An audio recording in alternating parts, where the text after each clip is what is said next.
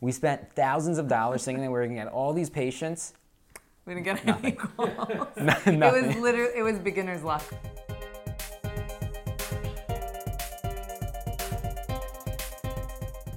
High school sweethearts Margot and Dan Rusinowitz combined their talents to create a physical and occupational therapy practice.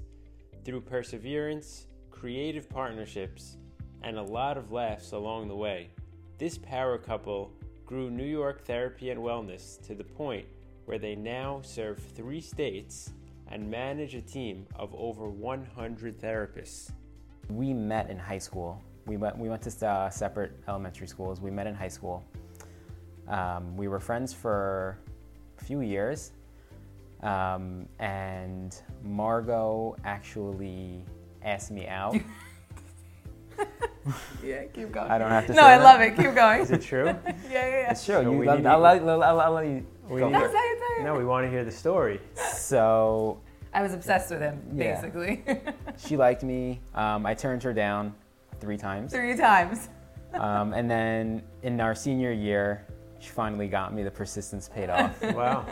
Yeah. So we started dating in senior year of high school, and we were together ever since. After high school, we went to Brooklyn College together. What was the major? So my major was exercise science, and hers was psychology. Psych, yeah. But because I was applying to PT school, physical therapy school, and she was applying to occupational therapy school, they make you take prerequisite courses. We got to be in class together. We definitely skipped some classes together. Yeah. So we made it an experience. It was fun. Right. And then after Brooklyn College, we both started graduate school together at the same time. Separate programs, of course. She was in occupational therapy. I was in physical therapy. But the same school. So physical therapy, occupational therapy, that was the track. But That to was the have track. 2 separate Careers. careers. Yeah. Meaning after college, there's no more room next door to each other. Right. Right. It's I'm going here, you're going there. Right. It is what you make it, though, because we ended up doing... We knew, at least I did, that I wanted to open up my own practice from even before I got into physical therapy school. That was my goal. If I wasn't going to open up my own practice, then I didn't want to do it. And it's not to say that I don't want to be a physical therapist. It just means that my desire to be my own boss, to create my own business, was more than anything that I wanted. And I wanted to use my love for physical therapy and my passion for that, and my passion for owning a business and starting something from scratch, and I wanted to combine them together. So that was my goal from even high school, really. You always had a passion for starting your business? Yeah, because when I was in graduate school, I started a very small side hustle, which was I started making beef jerky and selling it. And it This actually is got... literally to fund Yeah. our dates. He would make beef Yeah. jerky and sell it so that he could take me out on dates. and it actually got really popular. I like seeing problems and trying to figure out ways to solve them, making systems that are efficient and repeatable, scalable, like all those things that make a business from this to this. Yeah. That's what I think. Which ended up helping you in the business that you guys created. For sure. Yeah. Our whole business, if you're not able to scale, then you really can't grow much of a business at all. And then we got married. And we said, after we get married, we're moving to San Diego. Our rent was way over budget, and he wasn't earning an income. He was Right. doing his... I was still in school technically. He was doing his internship every single day, 9 to 5 type of thing. So I ended up taking that job, the geriatric home care, and it was just like, I just jumped into this world that I really didn't have as much experience in. Okay, so San Diego, you realize if you're gonna live by the water with this rent out of your budget, you're gonna have to give up the kids for now and go Yeah. to the geriatric home care. You're technically still in school. Right. Unfortunately, Margot's father got sick. We ended up leaving San Diego early. That same year, her dad passed away in November. I would say I quit my job probably a month or 2 after that. And we said we have to go back and finish our year there. We had some connections there from the job that she had already. So I remember I emailed my old boss and I said, we're coming back to San Diego. Is there any way that I could work for you again? And I said, also, my husband just graduated and he got his doctorate in physical therapy. Can he also work for you? Right. And he answered let me know when you want to come. I'm paying for your flights. Like, if you can come a week sooner than you want, I'll pay for your flights. and he said, if your husband has anything like your work ethic, you're both hired. When Margo was first working there, I think he had maybe like 20 or 30 people on his staff, therapists. And then when we came back 6 months later, he had close to 100, probably, if not a little more. 70 something. So it was like, whoa, like, and his whole business transformed. Like, and it was just like, I think that was like one of the first maybe major inspirations for me or for us. Totally. Just like, whoa, like we could probably do something similar back home, whenever that is, whenever we go back. But this is like a model that I think we could borrow from, or, you know, do our own thing with and really be successful. What was your biggest takeaway from that experience? For me, biggest takeaway was being able to open up a business with little to no overhead, not having to worry about having investors, not having to worry about like opening up and having to deal with like all this rent for, you know, a big physical therapy clinic. We were really hustling in San Diego. We were like, we just want to make as much money as possible so when we come back, if there is that like gap period where we really don't have such a strong income, that we can carry ourselves. Yeah. And it ended up being really just perfect that we moved back in with my mom.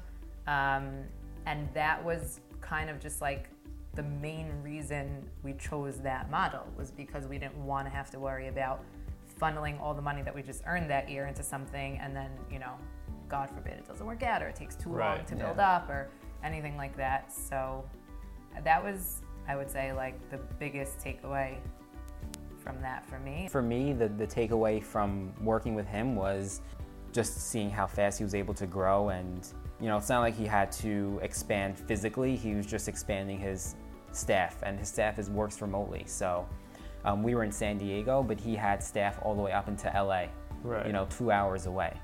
And he's still in his same office. So he could literally, and then when we were there, he was even talking about opening up a branch in Arizona, Las Vegas.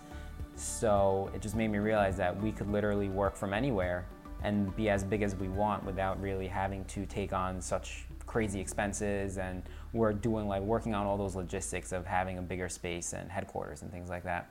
And we knew before we moved back that this is what we were going to do. Like, we incorporated for our New York LLC when we were still living in California. Like, we knew the minute we got back to Brooklyn, we had to hit the ground running. Wasted no time. So day one, you're back in Brooklyn, starting a company with nobody else. It's not like you had people lined up who were ready to work for you. And this is like one of the stories that I think we like to share a lot with how we got started. The first thing we did was we made brochures. So we went door to door, slipping them in people's mailbox. We went down the block and we said, okay, that's it. Let's go back home. As we were walking back, we got a phone call. We were literally jumping in the streets, like not figuratively Someone speaking. on her mom's block. Hey, I saw your brochure. I need physical therapy. How do I get started? We were like, whoa, this is gonna be so easy. So we ended up doing direct mail marketing for the entire zip code of 11210. Multiple zip codes we did. Yeah. We spent thousands of dollars thinking that we were gonna get all these patients. We didn't get any calls. It was beginner's luck with this woman. It Literally. was just beginner's luck. But you know what it is? She was our first patient. She got us off the ground. Wait, so what did you do with her? Were you prepared? Yeah. So this is the next step of how we even got into the next step of our businesses. She's a religious woman, and she wanted physical therapy only, but she only wanted to work with a female, right? So she couldn't work with me. Can't work with her. Because I'm can't work with me. I knew a female physical therapist who was interested, so she was our first physical therapist that we hired as a contractor, and that ended up being the business model that we had going forward. Is getting clients. I mean, we would treat them ourselves in the beginning. We really hired that first therapist out of necessity. Right. It wasn't a plan. We didn't expect to have to do it. It would have been me. I would have treated her myself. Right. She was our first patient, our first independent patient. So it was like. So she then pays you, and you pay that. So we bill her insurance, and then we pay the therapist. Okay. Yeah. So when we kind of learned that system off this one patient, it was like, okay, great, let's keep going with this. And then we just started getting more clients we made some connections with different organizations, different doctors. I remember in the beginning we physically walked from Ocean Avenue and Avenue I all the way down to Ocean Avenue and Avenue Z, where they call it Doctor's Row, because if you know Ocean Avenue, it's all doctors' offices. A lot of medical offices. We literally went into every single doctor's office and we dropped our brochures. We tried to speak with the doctors, the receptionist, whoever would hear us, we tried to speak to them. And saying what? If you have any patients that you could refer. Hey, we just opened up this practice. We're doing home physical therapy, occupational therapy. Do you have anyone who needs it? Just trying to market our services to whoever is willing to hear us. Doesn't seem like a lot is working. You have the direct mail, spending thousands of dollars. We're striking out there. You walking down Ocean Avenue for yeah, miles. A lot of no's. It was a lot of no's. It was a lot of no's in the beginning. I don't think I realized that as we were doing it. Like now that we're talking about it and you're saying like, wow, you guys were striking out. While I was in it, I didn't feel that way. So you didn't even realize how bad you guys were doing. I don't think I realized, no, because it was like fun. I also think that if you guys weren't doing it together, it would be totally. It wouldn't be as fun. I would never do this alone. We wouldn't. When do we get to the point where things pick up? So for organizations that have departments that are dedicated to helping seniors, social workers usually, their job is to help coordinate services or help people get things that they need. So they were actually a great target for us to market to. We would come in and say, hey, this is what we could do. They liked our energy. They believed us that we would actually give very good service, which we did. And that was like a big breaking point for us, is starting to work with these larger organizations, because also when they send referrals, they usually send multiples, as opposed to a doctor who may send one. Or how did you land these big organizations? So we would send a lot of cold emails. Just Google, literally, senior citizen organization, and just see what came up around the area. Go on the website, go to the contact information, see who's running the social work department, see who I can call. We would stop in at a lot of places and just ask, who can I speak to about providing therapy services for seniors. You were doing a lot of the physical therapy yourself, right? How do you have time to be a full-time salesman and pitching everything that you're... It's a good question. Working till 1 a.m, multiple times a week. I like to think of those as like the dark ages.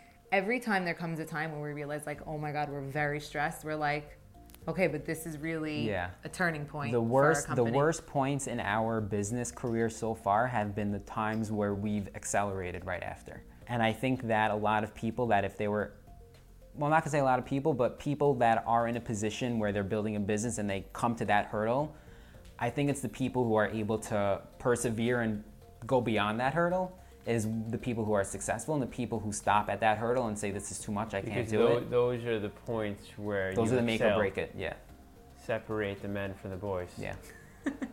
And the women from the girls. Women from the girls. Yeah. We were presented with an opportunity to rent some space in Brooklyn so we could provide therapy in an office gym setting. We would still keep the home visits going as well, so we would kind of have both those going. And I think once we moved into the office setting is when we started to hire more therapists to handle the home visits, because I was the one that shifted into the office setting. Where do we stand today? So right now we're servicing all 5 boroughs, Nassau and Suffolk counties, and Westchester and Dutchess counties. We also service New Jersey. Dan just got his license in Florida. So next move is to move into Florida. And we have a team of about 100 therapists, and we have a team of about 10 or 12 office staff. Wow. I think one of the most rewarding things for us is, over the years, all the systems that we've created within our company was out of necessity, really.